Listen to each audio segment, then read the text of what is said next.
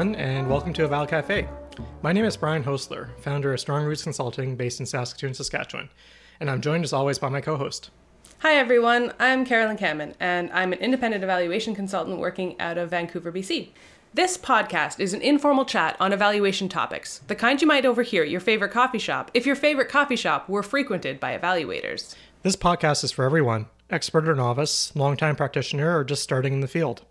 Even if you don't identify as an evaluator, as long as you have an interest in evaluation, this podcast is for you.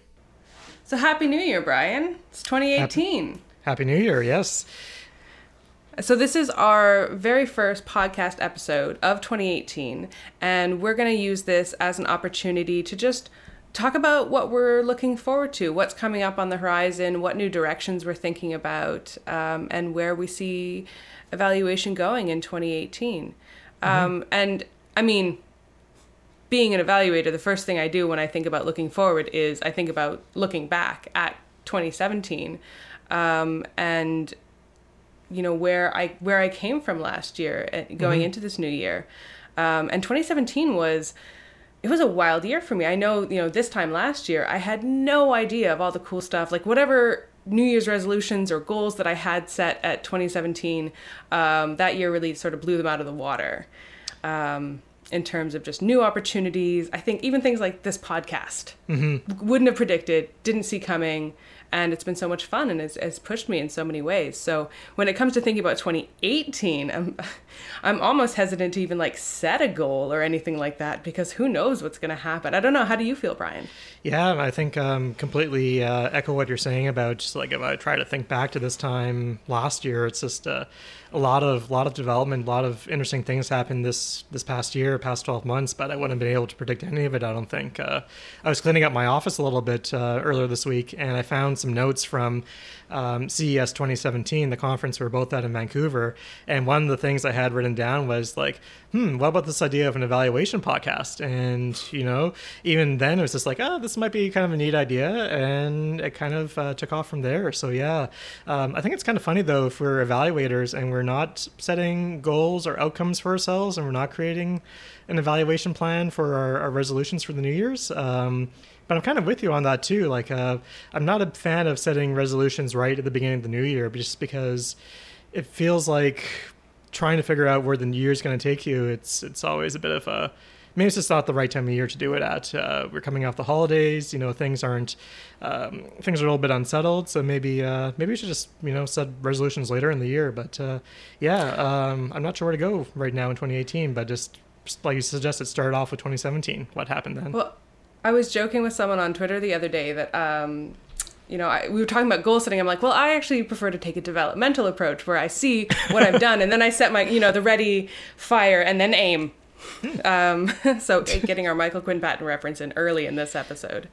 Hashtag OMG MQP. So I've been thinking, like, do I want to set goals, or do I want to take a more flexible, adaptive approach to that? Like, what would be an alternative? Because when I think of goal, I think of, SMART goals and things that are measurable and achievable and very specific. And you set it, then you're supposed to get it.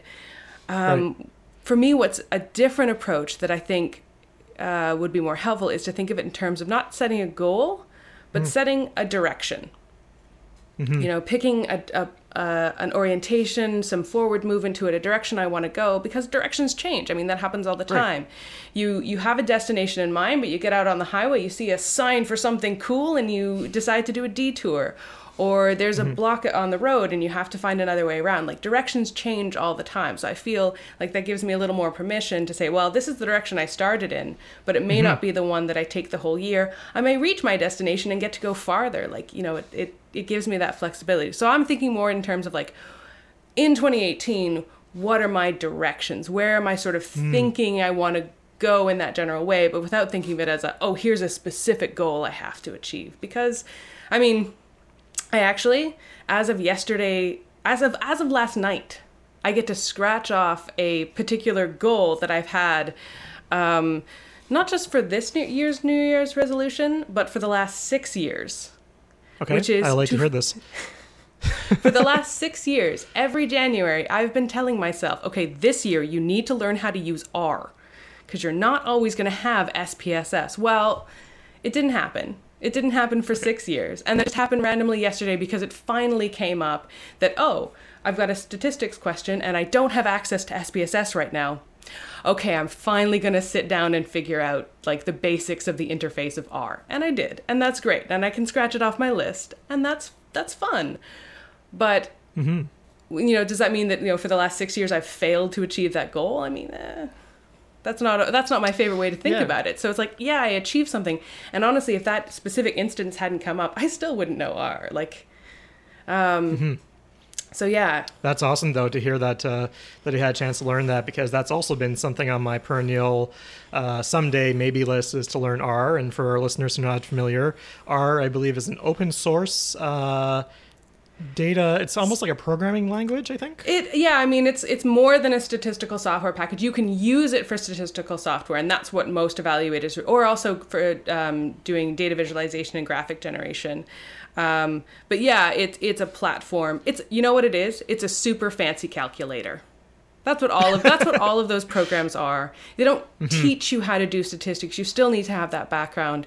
It's just, here's a fancy calculator that if I know how to tell it what I want it to do, and how to interpret the results it gives back to me, I can do anything with it. So it's a little intimidating. It ended up being easier than I thought it would be, because I've got enough of a programming background that the language wasn't unfamiliar. But there's also a lot of amazing tutorials out there. So if anyone is trying to, you know, tick that off their bucket list, well, as I said, for me it took the actual moment of like, oh, now I need it, before I actually got around to doing it. But definitely, yeah. Well, maybe that could be a future podcast episode. We can maybe talk about R, and then because if we have that as a topic, that'll force me to actually, you know, look a little bit more into R, and then, you know, so I actually don't just, you know, sit here kind of mutely as you talk about all these amazing programming things or whatever. So maybe that's one of the directions we can think about. Like when you're trying to knock something off your goal list, think about, how do I create the conditions which are going to force me to achieve that goal? And actually that works really well into kind of maybe one of my directions for this year, which is to finally get into the pipeline my application for credentialed evaluator status. You heard it here. This is my kind of public commitment. Last year, I had a couple of people at CES 2017 come up to me and say, you should totally apply for this. And it's like, yes, this has been on my list for a while, and, you know, promptly kind of got put on the back burner. Back in the fall, though, I had some conversations with some evaluators locally, and we kind of formed a little bit of a group, and we promptly put it on the back burner for a little while. But we've got a meeting coming up, our little group, in February during reading week, because a lot of the people in the group are students, and they'll have some time then. And we've made a commitment to that by the time CES 2018 rolls around, May 26th to 29th in Calgary, we will all have our applications in by that point. So we can go to the conference with our heads held high and say, we have our applications in. We are, you know, on this road. So we figure if we make that kind of public declaration, we're shaming ourselves into doing it. Which maybe not shaming, but maybe we are setting up a public accountability structure that we will do this. I like that. I like that there's a specific timeline, a really meaningful timeline, and yeah, a group of people, so that you're all kind of keeping each other on track. So, and maybe that's maybe there will be some listeners who think, okay, I'm gonna get on that trolley as well, and set myself that goal, because I know there's a lot of us who are like, oh yeah, that's CE. Gotta get that. Like, gotta do that. Yeah. But then it's always so easy to put it off for the next thing. So. Exactly. Yeah. Cool. Yeah. So what else do you have? What other directions do you have for 2018? One of the other reasons I like the idea of directions is because it gives me a sense of like, well, I don't have to come up with a whole new direction. It's like, well, what are my directions from last year that are working for me that I want to keep going in that same direction? And one of the things when I was looking back on 2017 to sort of think about like what those sort of retrospective resolutions, what did I accomplish, whether or not it's what I set out to accomplish that year. And a direction I'd like to continue for this year was making stuff, making things physical. I mean, evaluation and I think even my own personality and how I approach evaluation, I have a bad habit of being a brain in a jar. Very, very intellectual, very up in my head. you know, it's you're working with stats, you're working with concepts, you know, abstract big picture ideas a lot of the time. And one of the things that just happened last year, and I think it happened partly because I was also focusing on building up my participatory methods, and also because I've gotten really good exposure to designers and makers and creators and people who do like making stuff as part of what they do. But I started incorporating more making stuff into my practice, whether it's, you know, facilitating a meeting or an exercise, but having something physical where people are drawing or writing or working with their hands, or not just, you know, putting up, I mean, visuals are great, but sometimes giving someone a printout, something they can hold in their hands. I watched how differently people engaged with that when they had the opportunity to, you know, sit and color on something with markers. And I'm not talking working with youth here. I'm talking like, you know, anyone, like just making things physical. And it challenged me to think about the work really differently. And it's something that I want to keep. We talk about data visualization, but I want to also think about like, how do I make data something that we can hold in our hands? How can we like do data manifestation, which I'm going to Google that after, and I'm sure someone has already come up with that. But yeah, that's, you know, I'm not a maker. I haven't been in my life. I've been a thinker, but I'm surrounded by makers and I'm learning a lot from them. And I think it brings a lot. And I'm seeing other evaluators bring that into, especially as we get more involved with designers and doing things like, you know, prototyping and just putting things together so people can see what we're talking about. I think it helps with everything from getting that early buy-in and engagement. It can help with the planning, taking some of these abstract ideas and making them concrete. Data collection, data analysis, you know, all the, you know, data parties with data placemats. That's about making something physical that people can see. And then the knowledge translation, getting that information back out again in ways that people engage with. It's really, really helpful. Like in my personal life, I know a lot of evaluators do this, you know, things like cooking and crafting and stuff that you do, stuff that you make. We do that to relax. There's also so many cool ways to bring that into the actual work that we do as well. So that's a direction I picked up on last year that I'm going to try to continue with through this year. No, it sounds great. And like your whole brain in a jar metaphor, I think we can, I think a lot of us in evaluation, we do come, not all of us by any means, but a lot of people do come from a social science background. Even though we try to make things, we come from applied social science, we try to work with people, we try to translate these ideas into meaningful concepts. It's all too easy to kind of get stuck in our own heads or stuck in like really abstract theories or ideas. So I found, just kind of picking up on your ideas there, this past year I've done some workshops with folks, or either, for the most part, it's been kind of internal groups or internal organization presentations, but I've used Hallie Preskill's evaluation cookie exercise, and people have loved that. They've really kind of picked up on it, where you actually physically have cookies and you're coming up with criteria to rate them, and you're rating them, and of course usually part of the sampling method includes, of course, consuming said cookies. So that's been a really great exercise, and I'd love to see what you come up with or what some ideas are, because we had to realize that a lot of the people we're working with, they may be not quite as, you know, up in their heads as we are as evaluators sometimes. So how do we make things more concrete? How do we make things more tangible and meaningful for them? So that's awesome. I'd love to see what you come up with. Yeah, and I think even for the people we work with who are often up in their heads too, there's still a lot of value from just climbing down from there every once in a while. So now, Brian, you're a musician. Have you ever brought your music? Sure. I know you play an instrument. Have you ever brought your music into your evaluation? Yeah, no, I don't think I have ever directly. I've maybe sometimes brought the metaphor in, but that would be kind of an interesting piece as well. I'm just trying to think how I would do that, because I would just so worry about getting stage fright. I'm used to playing in a band or an ensemble, so I'm not sure if I can just bring my trombone into the stage and into the workshop room and see what that comes out with. But I mean, there's a lot of connection there of taking something abstract and making it into something that's meaningful. Maybe I'll just bring some hand drums or something. I'm not sure how, but that's a really good idea, and I'll have to give some more thought to that. But that'd be maybe with youth in terms of trying to make a music Evaluation the musical? I don't know, but I that should be think something Evaluation the I should look into. musical is the best idea I've heard today, at least, and that's pretty great. I mean, so yeah, I'm going to throw that out there as a little challenge for you in 2018. Feel free to think of a challenge for me, and I think that's, I mean, this is something I want to work on, but I think it's also something that's really important in evaluation in general right now. At our the CES, Canadian Evaluation Society, the BC Yukon chapter, we had our annual general meeting in November.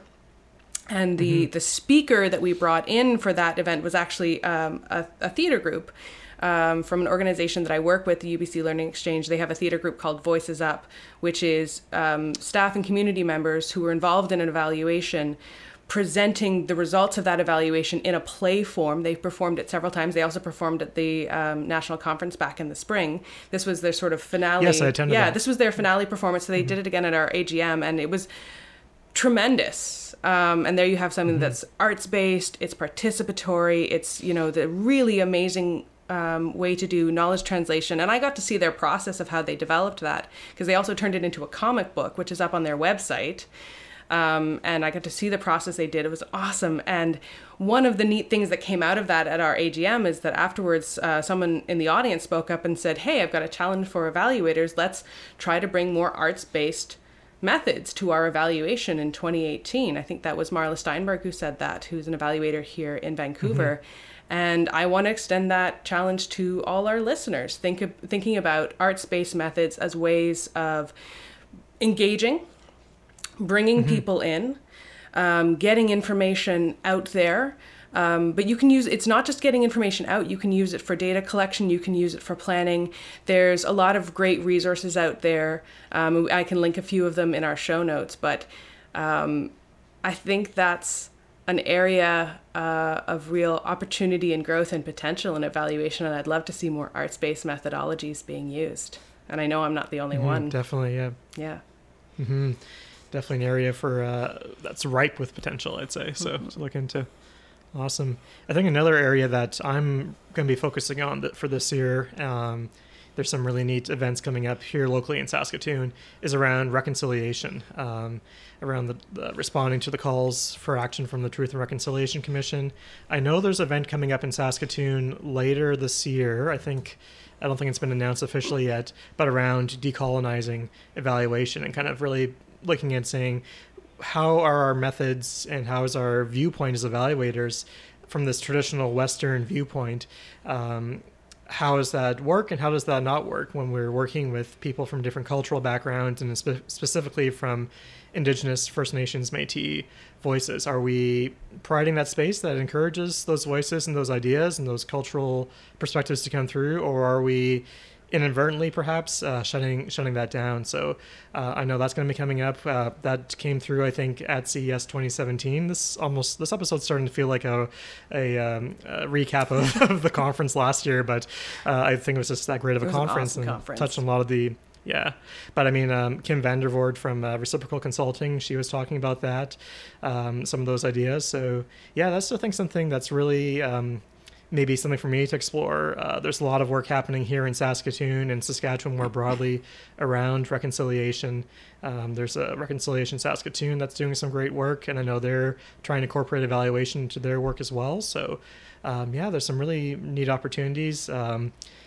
You can put a link in the show notes to the calls for action for Truth and Reconciliation. I know CES Canada, the national body, has they issued a response a year or two ago to the calls for action. So that could be something that I think really want to explore and try to delve into a little bit further. And actually also as well to finish reading that book that you recommended to me, the Indigenous Research Methods book. I think I'm not calling it the right name there, but you put me onto that, and it's a great resource. Research is Ceremony, Indigenous Research Methods. That's named by Sean Wilson. I also have a new book recommendation for you, and I may as well give it to all our listeners as well. Right. I don't have it in front of me to get the name exactly. It's called Braiding Sweetgrass. It is terrific. It actually came, my sister and I were exchanging book recommendations. And so I gave her mine, which is the Research is Ceremony, and this was hers.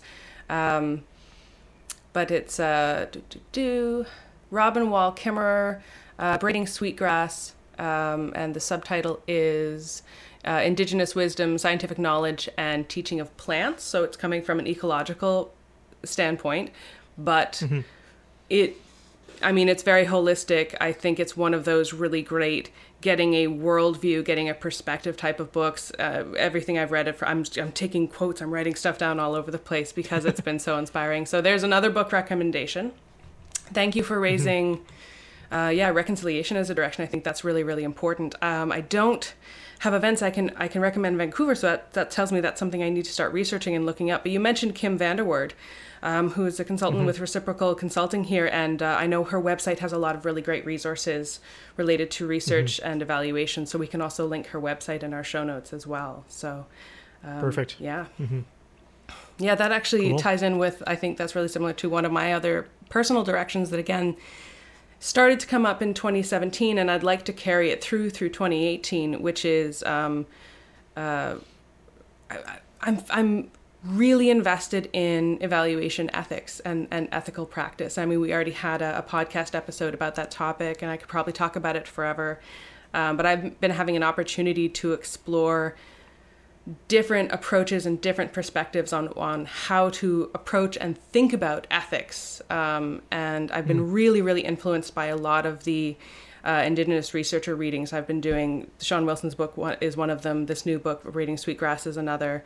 And really looking at ethics through a lens of reciprocity, responsibility, and relationality. And it's been a little mind blowing. It's honestly, it's hard to put into words. I would rather just say go out and start reading those kinds of books, and I think you'll see, oh, okay, this I can see the paradigm shift here. I can see that there's a thinking about ethics not in terms of like trying to separate and compartmentalize and strictly manage relationships, but of thinking about it as about building relationships and honoring relationships and having responsibility and having equal responsibility, not reinforcing unequal power dynamics, but recognizing them, but also taking that more reciprocity focused approach where, you know, we're also seeing that, you know, both sides have something to take and give, and then that it's we can foster equal relationships. So that's some of the stuff that I've been looking at there, and I'm getting really wonderful opportunities to explore that through my work right now and rethink, you know, what is ethical practice and how do I navigate that as an evaluator, and how do I make sure that my work is as ethical as it can be. And it's definitely very much influenced and informed by a lot of Indigenous research perspectives. And I think reconciliation ties in with that very well. Definitely, and that's great to hear. And I was thinking back to our conversation with Tom Fleming, and just recognizing that evaluation ethics is going to have some similarities with research ethics, but it's also going to be different. And I think, that general idea of really understanding reciprocity, and it's not just us evaluators or us researchers coming down from an ivory tower, but we're in the community, and how do we build meaningful relationships, whether it's with Indigenous groups, whether it's with communities more broadly, whether it's other organizations. There should be a two-way exchange. It should be a two-way street. So yeah, definitely. Yeah. Wow, we're really covering a gamut of well, that makes sense. And this is what an exciting conversation this is, at least for us. I hope our listeners, you guys feel the same way. Right. You know, Brian, is there anything else, any other directions that or goals or anything that you're looking forward to in 2018? There's two that kind of come to mind. One is maybe picking up on that reciprocity theme, trying to figure out where does evaluation kind of fit in with community building, with community development, with kind of place-based initiatives.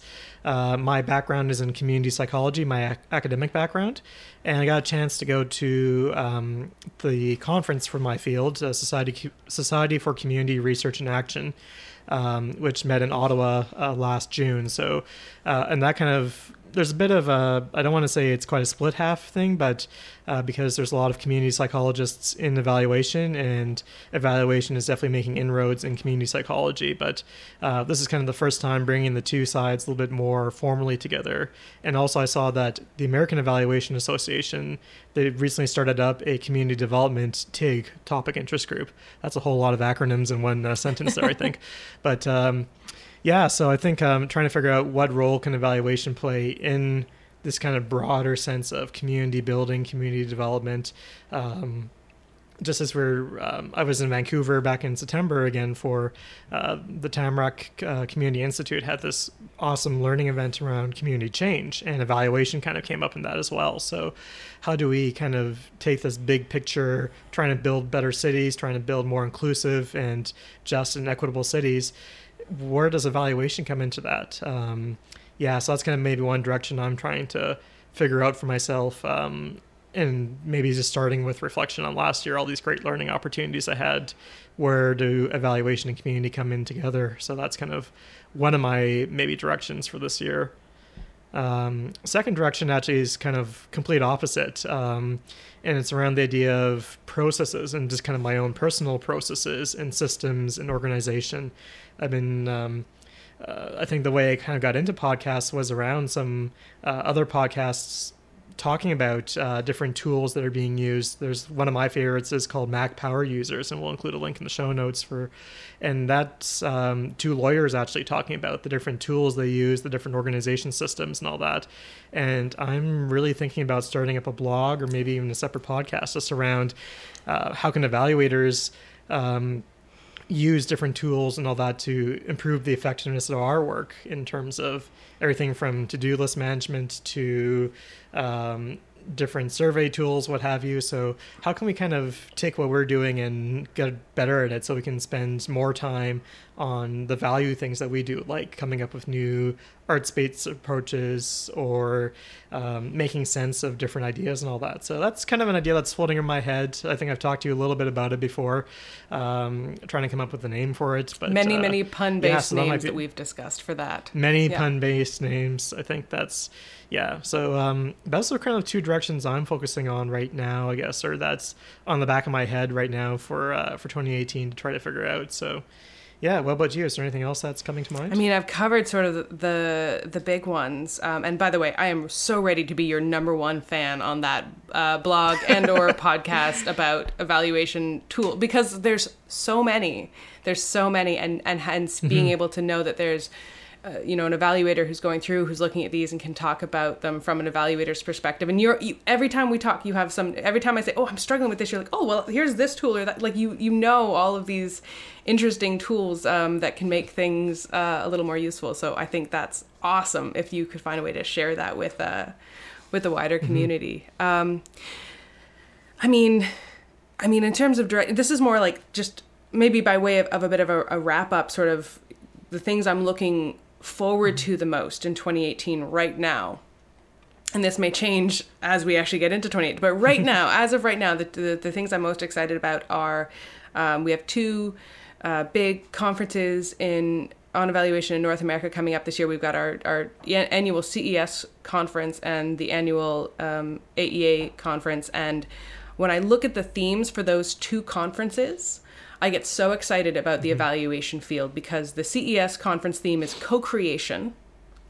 Awesome. Like, again, you're talking about getting into how can we build communities and how can we work with people. And I just think that's I love that theme. I'm so excited to see what comes out of that, that conference this year. And then the AEA, correct me if I'm wrong, but I'm pretty sure I heard the AEA theme this year is speaking truth to power.